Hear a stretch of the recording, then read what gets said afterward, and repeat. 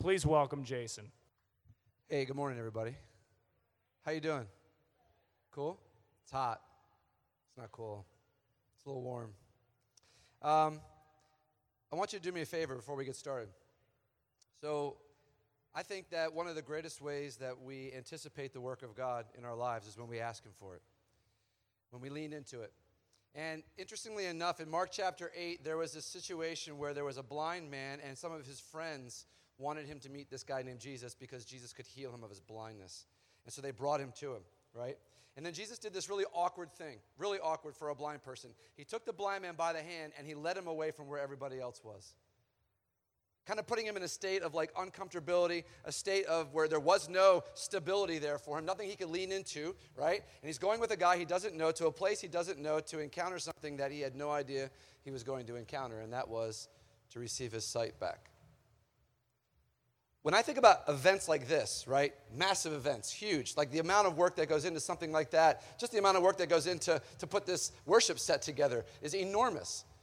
You're here. I don't care how you got here, camper, van, bus, horse, bike. But what happened was this. Jesus grabbed you by the hand, and He brought you here. Not just so that you could have an entertaining time, but so that you could see Him. So, I would like us to do this exercise. I would like us to turn to the person next to us, one other person, and I would like you to pray for them. And here's what I want you to pray for them, very specifically. I would ask that you would pray that this week, that they would see Jesus. Not only just in this environment, but in the environment out there, in the conversations in the tents, like at night, and things like that. Ask that they would see. There are verses in the Bible that say we can pray with the will of God. 1 John 5:14 says, if we ask things according to the will of God, here's the assurance we have. He'll hear us. He'll hear us.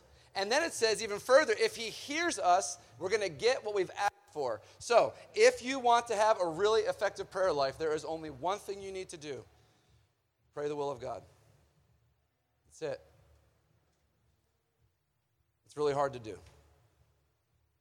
Less hard to do if you know the Word of God, because to know the Word of God is to know the will of God. So if you're able to pray the Word, you're able to understand the will of God, right? So our prayer today is that we would get to see Him more, right? That Jesus would not just be kind of like a poster figure in our lives that we kind of check in with once or twice a year or once or twice a week or, maybe less, I don't know.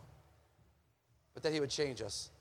That we would encounter Him just like you've heard about some of the other encounters. Okay? So let's start with that. Can you turn the person next to you if you don't know them, introduce yourself, and then say a prayer from your heart. And here's the deal. I'm going to help you out if you don't know how to pray for somebody out loud.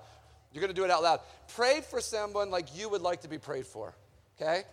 You want someone to mumble something and not really be into it, or do you want them to know you and to literally think that they're taking you before the throne of God? That's how you should pray for them, and hopefully they'll do the same for you.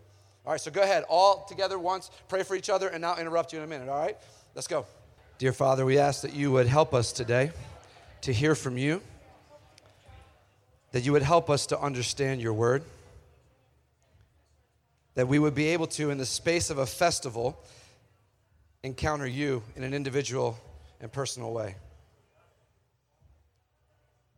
God, there is a sense in which there's a gathering. There's a gathering to come to your space. There's a gathering to come before your feet. You have told us that in future contexts, all the knees in this world are going to bow, and they're going to come before you. But in this moment, by faith, we approach you. We ask for confidence in that by approaching you with your will and your word.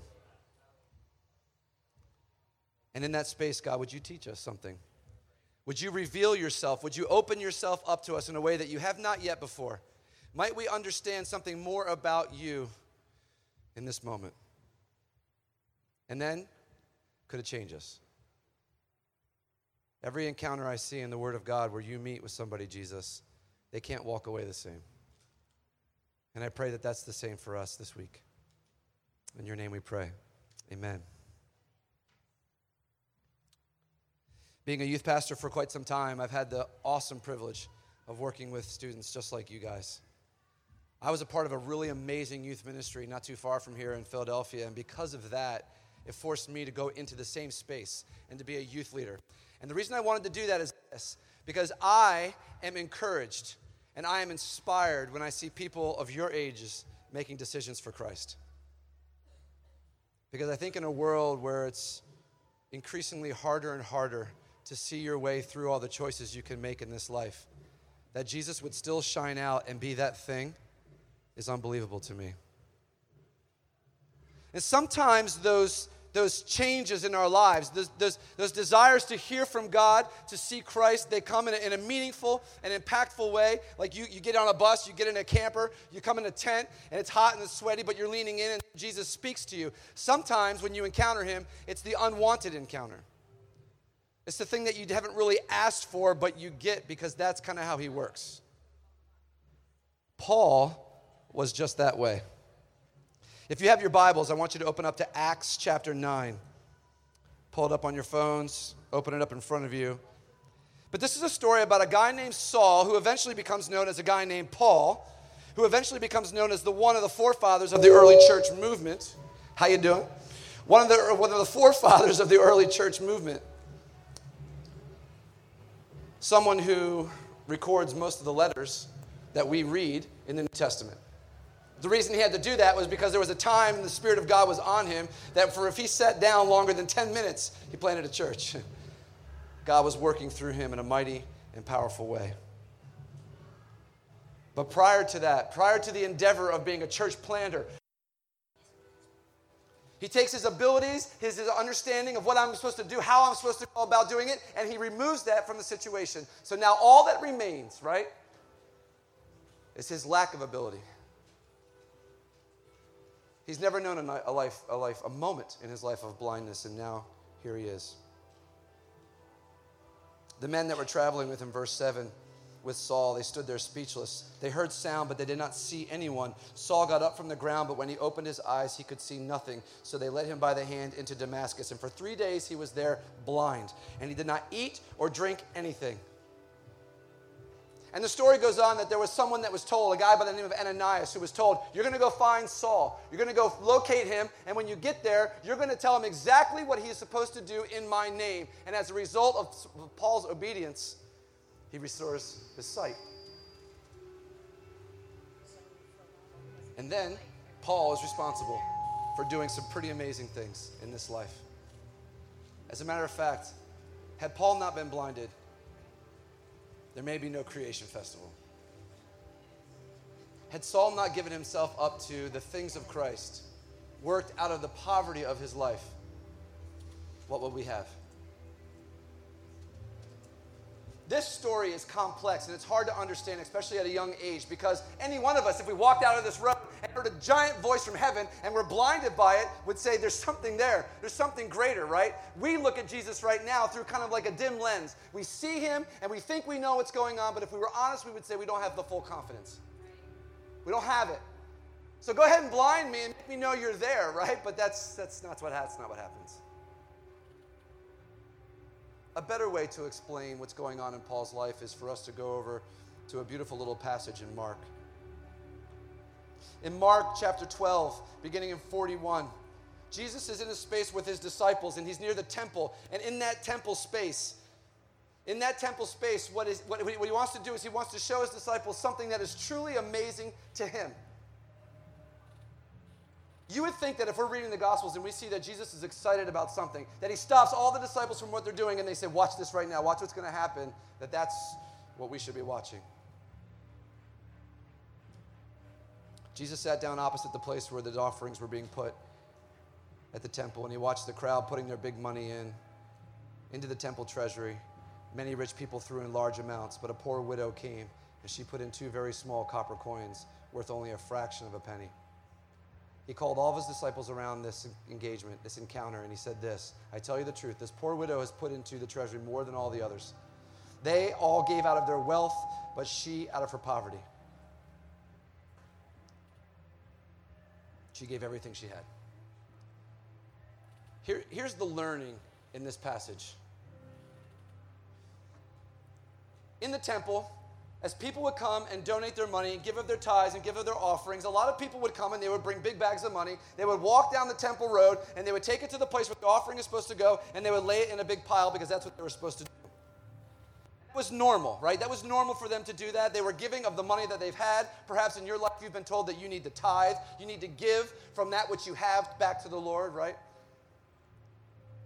And they were bringing large sums of money. But Jesus didn't really take great care with that.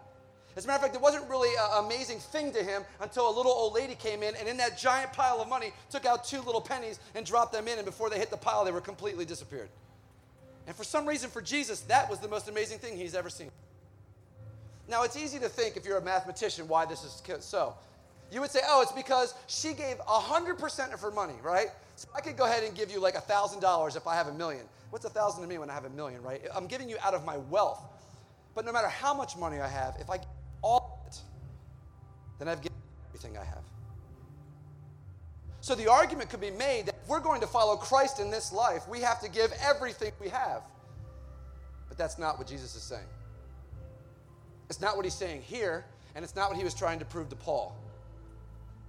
There's a line in this passage in which he says, out of her poverty, she gave. I find very few Christians that give out of their poverty, myself included. You know what I find? Christians that give out of the things that they're wealthy in. I'm so good at this. Let me give this to the Lord, right? This is my gift. This is my skill. This is my talent. This is what I do. I'm going to give this to Jesus. And the things that we're not good at, the things that we're poor at, we don't engage in, right? Because why? There's not a return on that investment for us. See, Paul was in this space where he was looking for investment in what he was doing. And so Jesus came in and took away the one thing that gives him his greatest reward so that he might, out of his poverty, follow Jesus. If you don't think that we are not called as believers to live out of the poverty of our lives, not out of our gifts, skills, the wealth, not skimming off the top to give Jesus what we want to give him, but the things that we're low, the things that we're humble in. Think about when Jesus called the disciples in Matthew chapter 5. He got them all together, he put them on the side of a hill, and he gave them a sermon. And he said, you want to know what we're going to do in this life? Here you go. We're going to be humble. We're going to be meek. We're going to be persecuted. We're going to be poor in spirit. We're going to be insulted. And somehow, some way, the Christian church has pushed us into leadership, into being great and being excellent. And I understand where that comes from. But everything I see about Jesus, everything I see about what he wants from us is out of our poverty, not out of our wealth. Think about him as a shining example. He was a man who knew no sin and became all sin. He was poor in sin. He had zero. And out of that poverty, he took all of ours away. He grabbed it all onto himself, and he took ours. Saul, when he met Jesus, he had a great many skills, talents, and abilities. He was a communicator. He was such an effective communicator that people would stand up for him and kill others just because he said to do it. That takes a strong level of communication. And it's no doubt that as God eyed him, right, as he looked down from on heaven and saw Paul, he said, imagine if out of his skills, talents, and abilities, he would communicate for me. It took a man who could convince people to kill Jesus to convince people to follow him. And that's exactly what Paul did.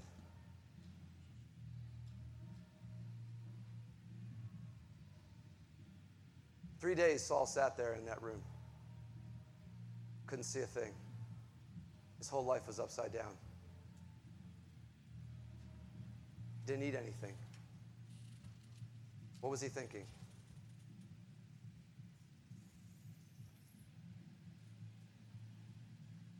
As Paul came out of this movement,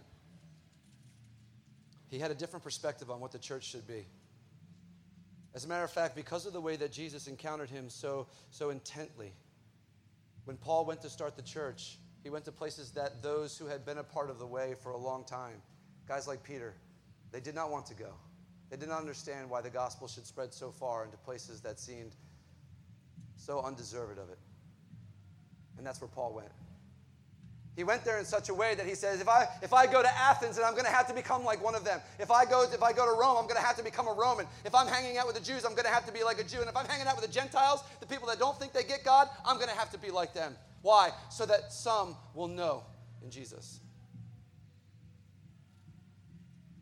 What are the poor places in your life that Jesus might be calling you to?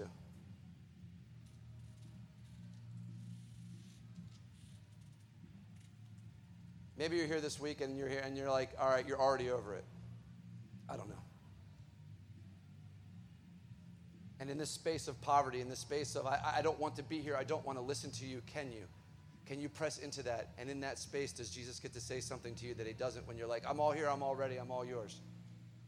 When everything's going right in our lives, and everything's fantastic, and everything's working, and all the things are working in our behalf.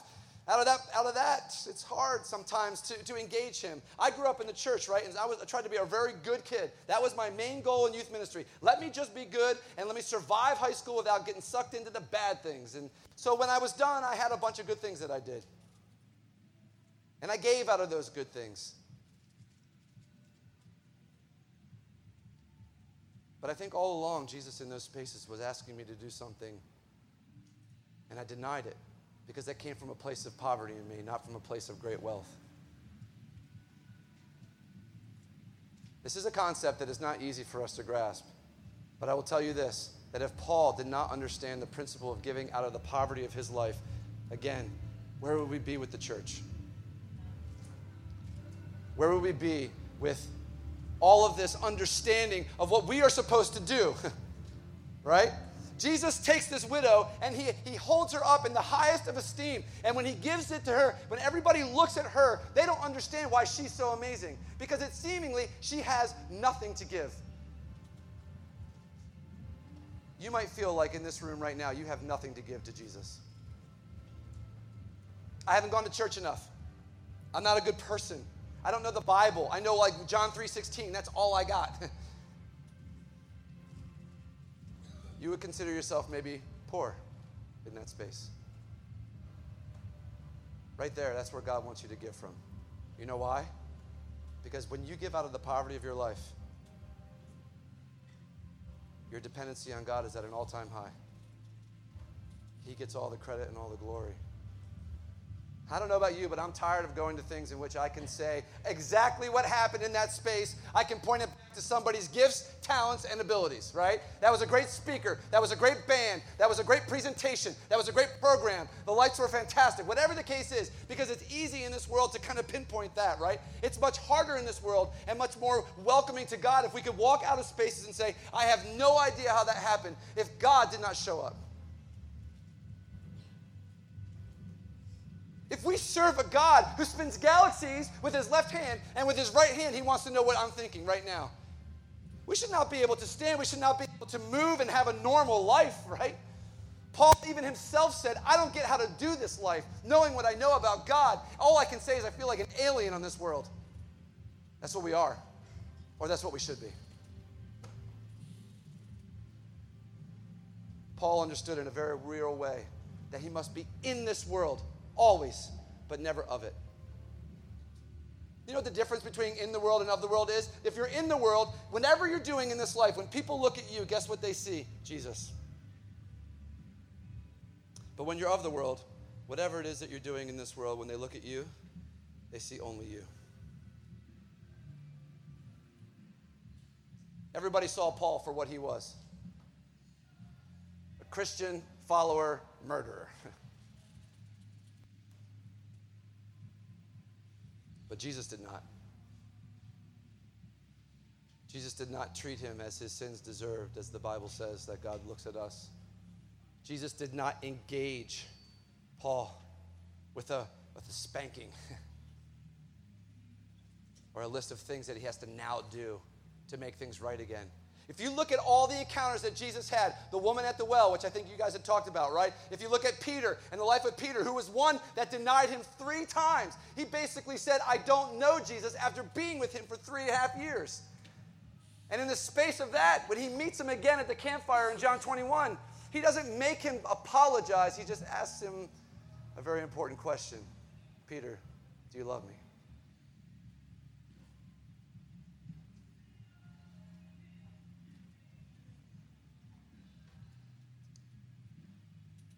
Just listening to all these worship songs in the background, songs that maybe we listen to all the time in our car.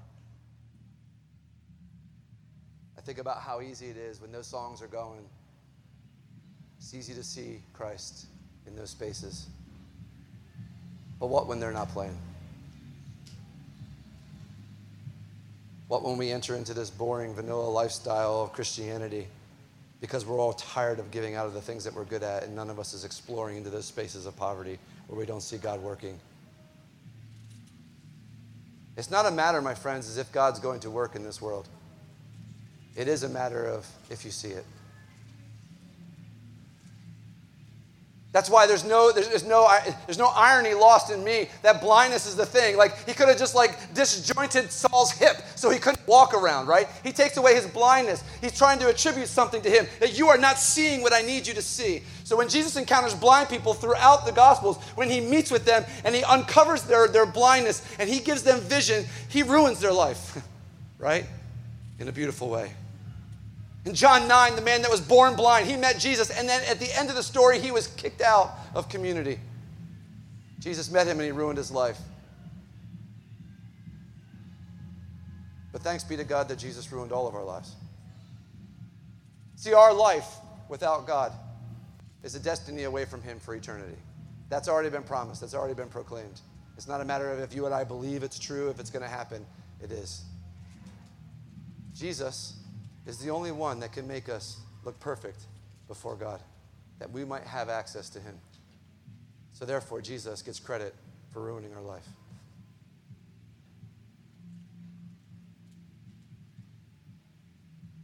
Have you experienced that ruining? Like Saul, are you kind of walking down the road doing your own thing, understanding that I have a purpose, I have a plan, I got all the stuff that I've been preparing for, and I'm ready to go? And Jesus is using a week like this to say, hey, don't forget about me. Maybe you're not in the sense persecuting like Saul was, but there's really not much in my mind of a difference between persecuting Christians and just deciding to live your own life, to be honest, right? There's this really weird conversation that Jesus has with Peter, right, in Matthew, in which Peter tells Jesus that he's like his best friend, and I got your back. I will never let anybody come against you. I will never let anyone take you away from me. Because Jesus was starting to talk about how he was going to have to be crucified and taken away. And Peter stood up and said, absolutely not. Jesus looks at Peter and he says, get behind me, Satan. Such a weird passage. I don't care how mad I've ever been at somebody, I probably would never pull calling them the Satan card. They would have to be really mad at somebody to say that. What's he doing? What's he trying to accomplish in this space? What is he wanting him to know? Because there was a time in which Jesus' life, in which Satan wanted Jesus to follow him. See, basically what Peter was trying to do in this moment was to say, Jesus, don't worry about this. Get behind me. I got this taken care of.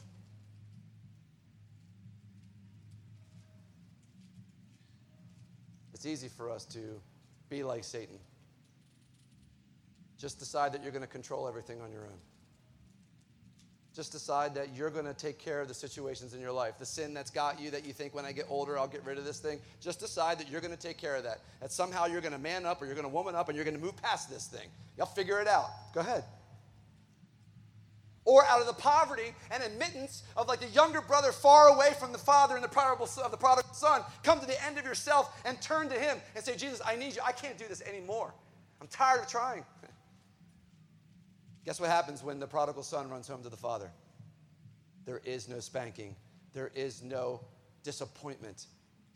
There is only a hug. There is only an embrace. The father in the story of the prodigal son takes off his expensive jacket and he puts it on the back of his younger son. He takes off the rings off his own fingers and he puts it on the one of the younger son. If you're worried that you don't want to come to Jesus because you don't want to come to terms with the things that you have done in your life, well, that's a good excuse because you can't come to terms and you can't do anything about it. But Jesus can. Likewise, if you've been a Christian for a long time, as the band comes up, I want you to think through different things that you have said to yourself. Well, I will do this as a Christian, but I won't do that. And you've already started to put a plan in your life together for how you're going to live this Christian life. And I hope that included in that plan is that you and I would live out of the poverty of our lives. That we would not only to seek to serve him with our best, but that we would seek in a world that doesn't cry for humility, doesn't cry for kindness, doesn't cry for second place, doesn't cry for treating others as you would want to be treated, that's what you would do. I thought about if I would have a response at this point. I don't think so. And let me tell you why I don't think I'm going to do a come forward if. Because I'm not proclaiming that anything that any one of us gets to say, I get to do this and I don't get to do this. All I'm talking about is who we are supposed to be as believers, right? This is not a challenge for the mightiest of mighty. This is for all of us. If Jesus can take down Saul and convince him to stop murdering Christians and to plant churches, he can do anything in your life. Anything that you have done, anything that the baggage that you carry, the weight that you bring into this space, it's nothing. It's nothing. As a matter of fact, Jesus paid for that already, whether you know it or not. So the sins that we like to tote around in a backpack or a suitcase and pull with us, understand that you're stealing from Jesus because he already paid for those things. So let him walk out the door with it. Or hold on to it. In the space where we think that this Christian life is all about just being good and going to Christian conferences and festivals, understand that there is so much more that Jesus is calling you to. These are opportunities for him to come into this space and infect your life, right? These are opportunities where you have leaned in and said, God, use me. What will he do?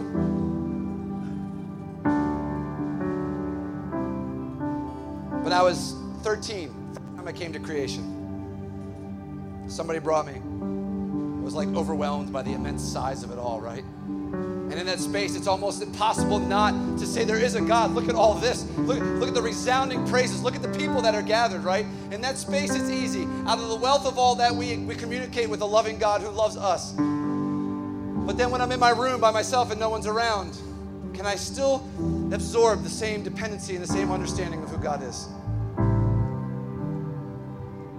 When I am poor, he is rich.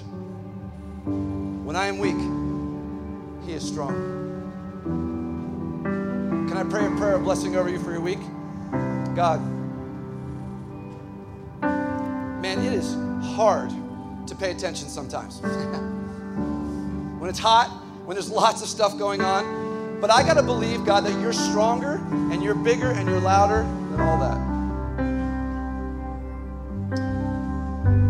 And so, Lord, in this space, I pray that we would respond to you wholeheartedly.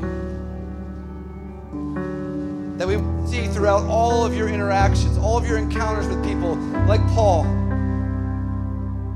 that you're not angry.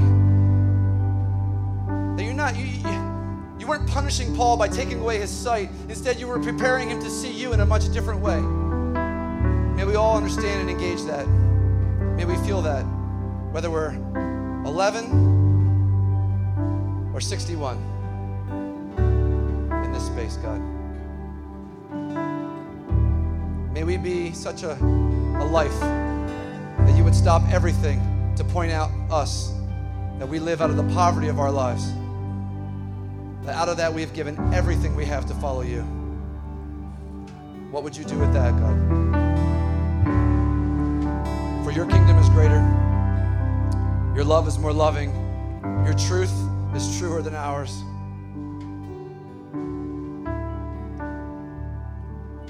Father, bless us. Bless Camp Creation this week. Bless them with an understanding. Bless them with the ability to move from this space, to be affected by you and to affect this world. Spirit of God, would you come inside the inner man and the inner woman, and would you bind them with strength that they might hold on to Christ as long as possible. And in so doing, Christ, would you give them a mind to feel and to know just how great, how far, how long, how wide, how deep the love is of the Father for us. And in that same instance, you will show us that there's not a way that our mind could ever comprehend it. Spirit of God, go beyond just this week. Go beyond just this year. I pray that these young guys and young girls that I'm looking at right now, that what you're going to do in them is going to change the way their grandchildren live on this planet. How could it affect our grandchildren, decisions we make here this week? Open us up, God. Take us out of a current situation and let us see from on high your perspective and how you see all of this. Take away our vision. Blind us to ourselves, that we might deny ourselves, pick up our cross, and follow you. It's in your name we pray all these things, God. Amen.